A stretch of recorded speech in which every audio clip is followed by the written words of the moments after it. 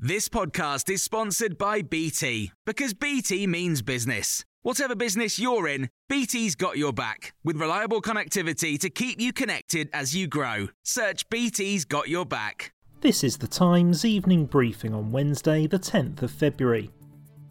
The government is to provide a further £3.5 billion to help end what it calls the cladding scandal in England. Housing Secretary Robert Jenrick has told the House of Commons this would mean leaseholders in high-rise blocks would face no costs for cladding remediation work, and he said that those in low and medium-rise blocks would never have to pay more than £50 a month for cladding removal work. Mr Jenrick says this is an unprecedented intervention.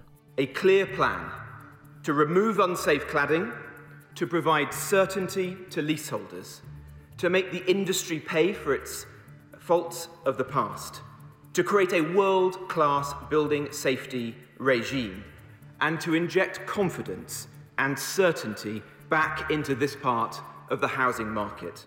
However, the government has been criticised for only offering loans for the removal of cladding on smaller buildings. Sebastian O'Kelly from the Leasehold Knowledge Partnership has told Times Radio this doesn't go far enough. You could argue that this actually benefits affluent leaseholders, particularly in London, who live in quite high buildings, to the detriment of poorer leaseholders who live in low-rise buildings. If you're in a building under 18 metres, you don't get any grant to remove your cladding. You get a forced loan instead. Conservative MP Stephen McFarland, who's been a vocal critic of the government's handling of the crisis, has also expressed dismay at the announcement. He's tweeted saying he listened to the statement with his head in his hands, calling it a betrayal of millions of leaseholders, and has called for the Prime Minister to step in. Boris Johnson has told MPs that companies will have to wait until next month's budget before finding out whether business rate relief will be extended. Labour leader Sir Keir Starmer criticised Mr Johnson at Prime Minister's questions for leaving firms in the dark. The Prime Minister, though, says the government is committed to protecting businesses. An NHS trust says it is not advising all its midwives to stop using terms like breastfeeding or dropping references to pregnant women. Brighton and Sussex University Hospitals Trust says it has asked staff to add to the language they use to make it as inclusive as possible, including adapting terms for transgender patients. The statement says it will always treat everyone who uses its services as an individual. It's thought to be the first trust to formally introduce the policy.